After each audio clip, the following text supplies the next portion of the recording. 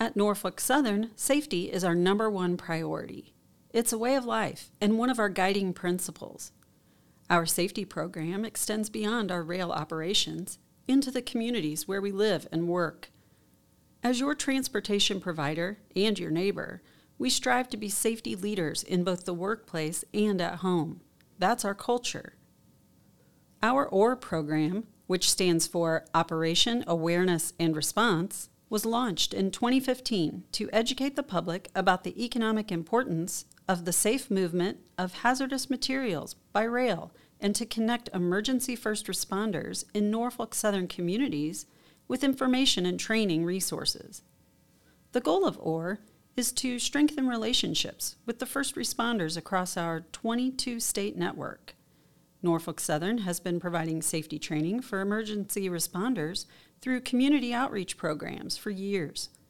OR builds on those efforts, focusing on closer relationships with local and state agencies, increased training opportunities, tabletop drills and participation in full-scale exercises, and providing better resources for emergency responders, such as the Ask Rail mobile app that allows first responders to use their mobile phones to look up commodity and response information on shipments. As part of our OR program, we use a safety train with a dedicated locomotive, specially equipped classroom boxcars, and several tank cars for additional hands-on training along our lines. If you're interested in learning more about OR or our popular first responder training, visit our website, nscorp.com.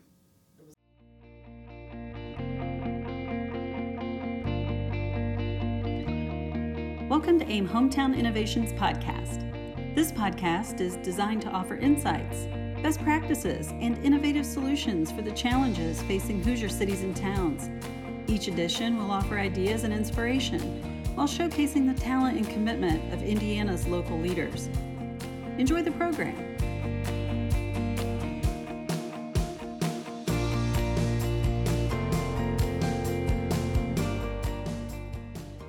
Hi, welcome to the AIM Hometown Innovations Podcast. I'm Matt Greller with AIM, and today we have a great guest with us, a Southern Indiana mayor from the birthplace of one of Indiana's favorite sons, I guess I should say, John Mellencamp. We have with us today Seymour Mayor Matt Nicholson. Mayor, welcome to the podcast. Matt, thanks for inviting me to be on. It's an honor to be here. You know, Mayor, we talked a lot on the podcast about quality of place programs and initiatives, and we'll get into those and talk about some great stories that's happening in Seymour and other areas around the state. But before I get to those, let's talk a little bit about you and your approach to your role. You're finishing up your first term as mayor. You're getting ready to start your second term unopposed here in a few weeks in the fall elections. What brought you to this position and interest in being mayor? So I had a boss way back when I was a teenager that encouraged us to be involved in our communities. He would actually pay us to serve on a board. Didn't really matter what the board was, but you got an hour and a half a month that he would allow you to go out and be a part of the community. So with that, I got to know a lot about our community over the 10 years that I worked for him. And thanks to that, it led on to following through with a dream, if you will.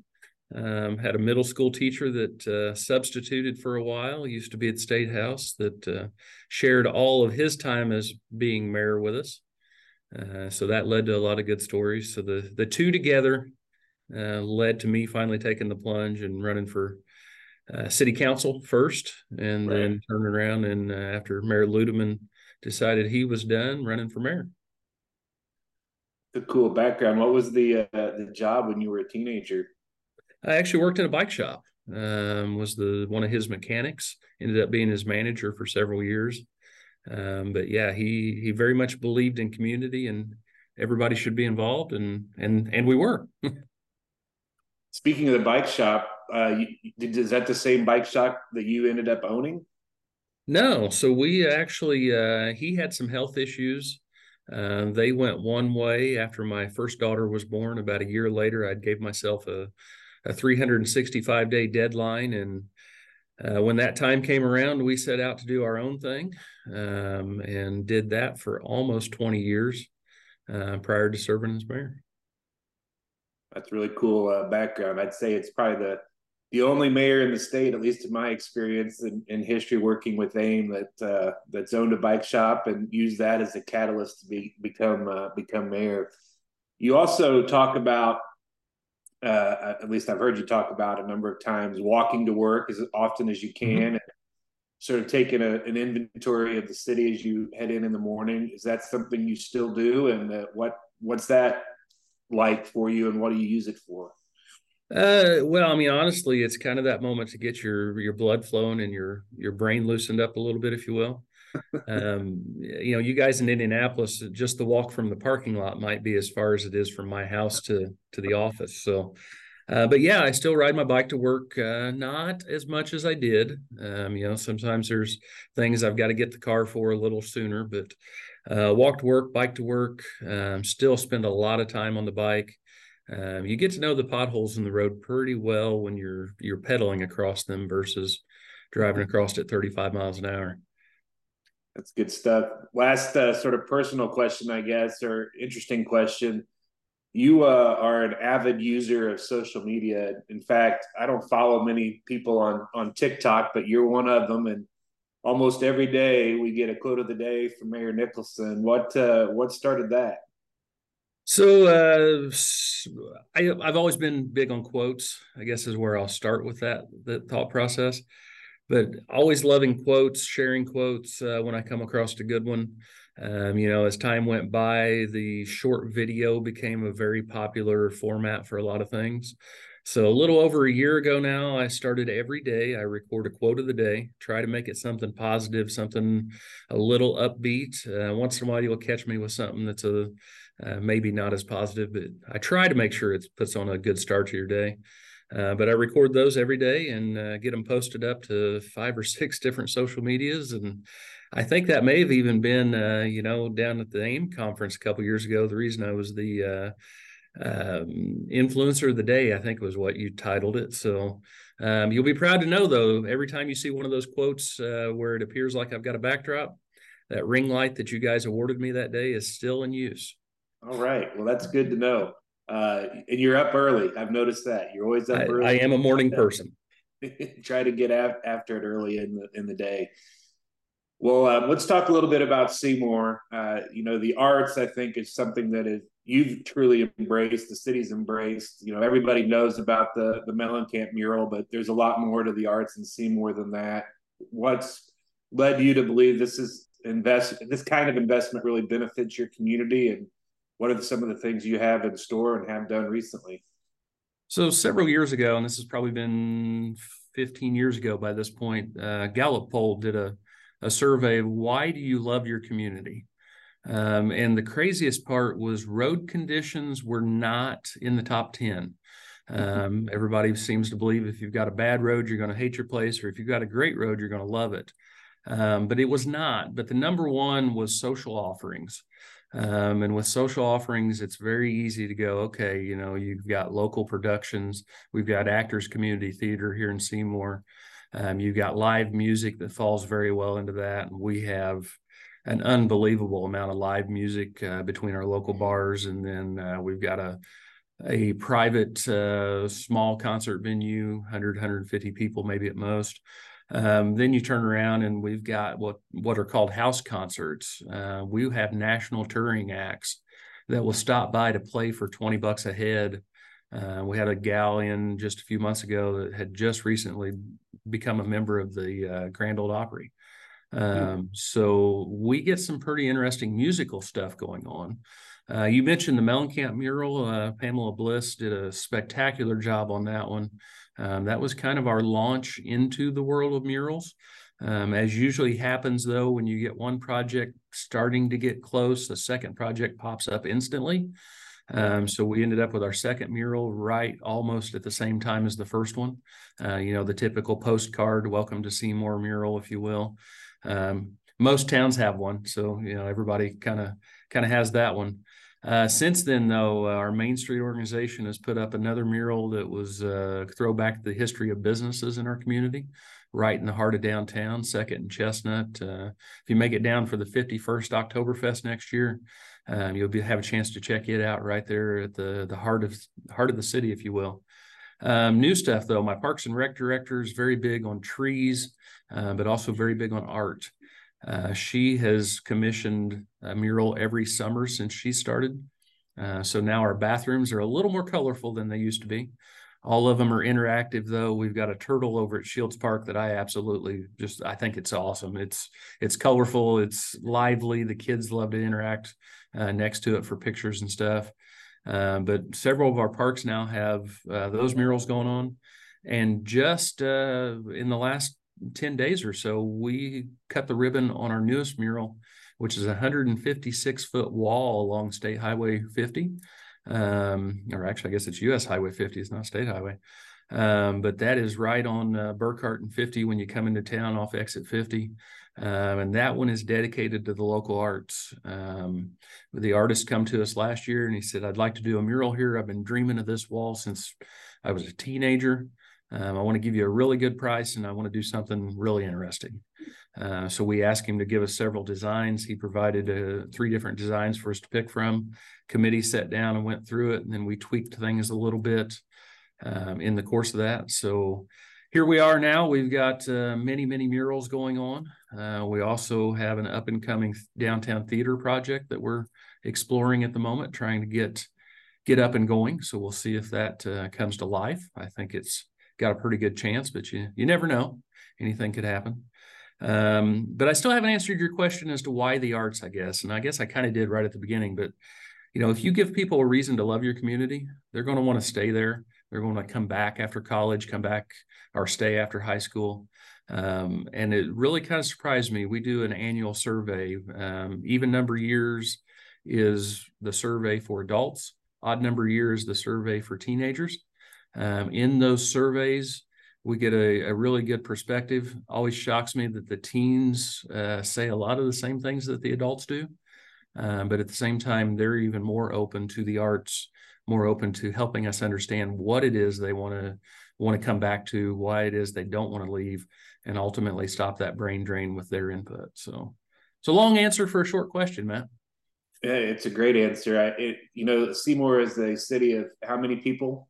21,569 at the last census. I think that's pretty interesting to think about. I doubt there are many communities your size in the Midwest even that are placing that much of a focus on the arts. So it's really cool to hear. You just mentioned teens. That's a good segue into my next topic. Your mayor's youth council. I noticed on your website the other day that you just announced leadership for the mayor's youth council. I know you've put a lot of time and effort into it. What are some of the outcomes and things you're hoping from that group? That group, they've been around 4 years. We started in 2020, just in time for COVID to pretty much shut us down for the first season. But we've had them, this will be our 4th year. A lot of the kids have come back and done our summer internship program that we adopted 2 years ago now. So it's a chance for the kids, though, to have a voice with City Hall. This year, one of our big changes, when we reviewed the notes from the end of last season, one of our big changes was we gave each board or committee, as far as like city council, board of zoning appeals, park board, things like that, we gave one spot dedicated to them as a quasi board member, I guess is how I'll say it. They don't get to vote, obviously, but they do get a chance to serve with their feedback during the meeting, ask questions. I don't understand this part. How to, help me understand it. And that has led to some really good conversations after the fact. It's been a great chance for us to educate even more. But we always look at that feedback at the end of the seasons. School starts to get out and go, okay, what did we miss this year that maybe we should have added? Obviously, the field trip where we let them run heavy equipment is a annual favorite. Most kids don't ever get to run a backhoe or a trash truck or any of that stuff. So, and I don't blame them. I'm a big kid at heart too, so that's always a good time. But it's been a learning experience for us. Every year the group gets a little better, a little bit stronger. That leadership returns from within the group as well. So it's been a good experience for us as a community to invest in that youth council, to invest in our youth that way. That's good to hear.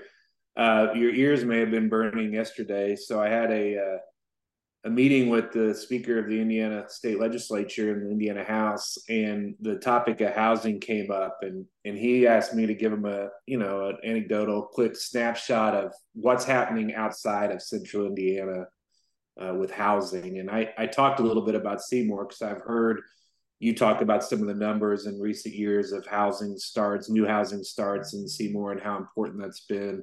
So what's the state of affairs with housing in Seymour, and where do you see it heading? We need more. I think everybody in the state has that problem. So, Yep. no, I mean, we did a housing study a few years back, and it was showing huge numbers annually. Obviously, we're never going to be able to quite get to that point. And I don't have those numbers in front of me, but I'm wanting to say that we're somewhere around 700 housing starts since the start of 2020. Of those, half have been permitted, and of those part that have been made it to the permit phase, about 2/3 of those are completed. So we're making progress. As far as what the future looks like, I mean, right now we've got a senior living project. It's a very small project, 12 units. Should be a good project, though, for the community. It's right off of downtown. Great chance for one of our partners that's been here through a couple projects now to get back in, update a historic building in the process. But always, one of my goals this year was to meet with 52 developers. I'm in the mid-30s right now with my numbers. This week, though, I had another meeting with a developer as we were chatting. And the great part is after you've met with enough of the same business, I guess is how I'll word it, it helps you understand quickly how to get to the root of the topic. So we've been able to bypass all the short conversation on the front end, the last 4 or 5 meetings, jump straight to the heart of the matter.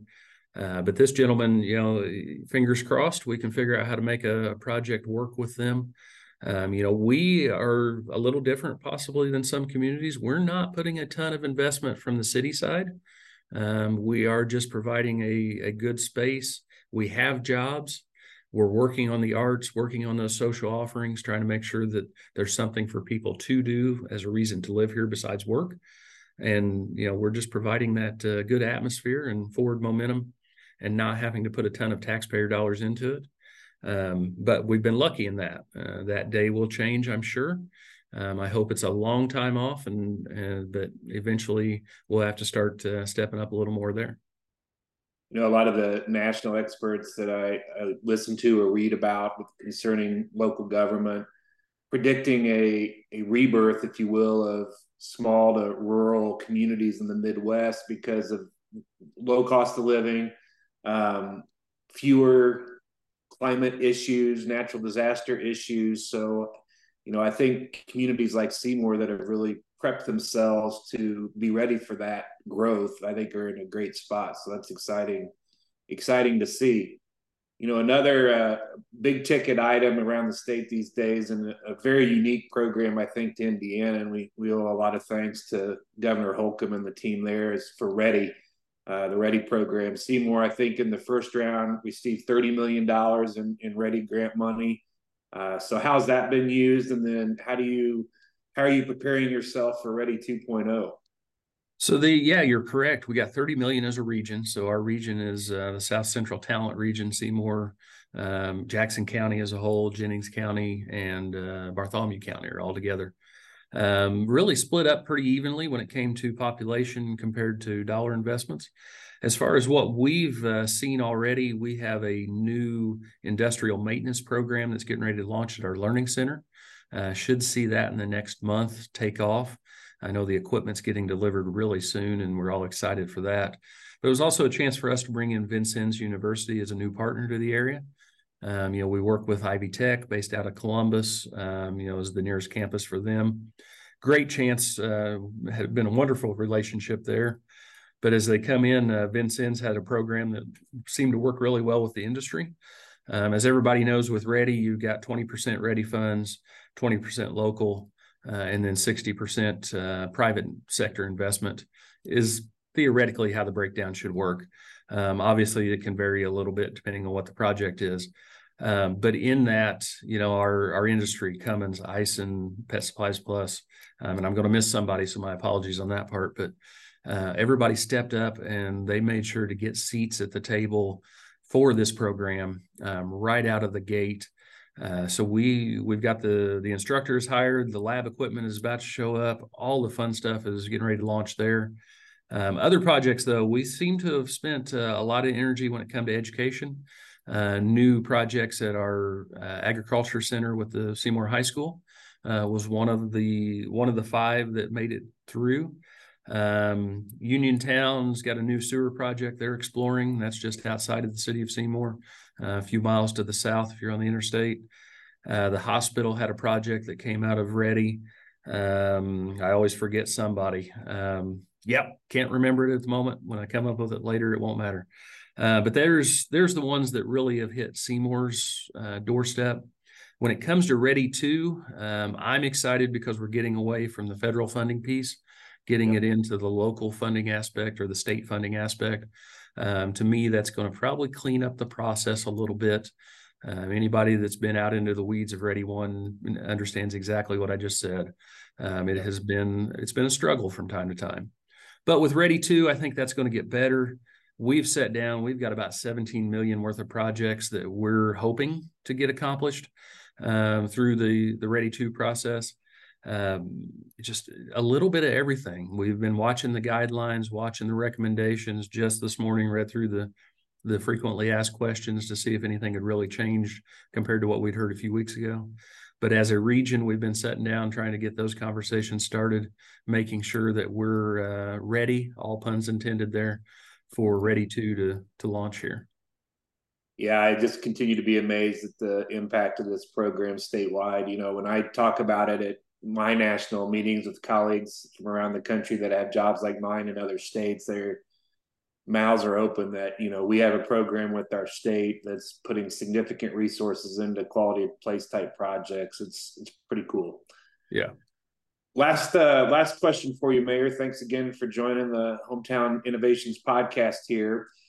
We also do a magazine, a digital magazine that really focuses on quality of place or unique programs in cities and towns around the state. It's called the Hometown Innovations magazine. Seymour was focused on one of the stories recently.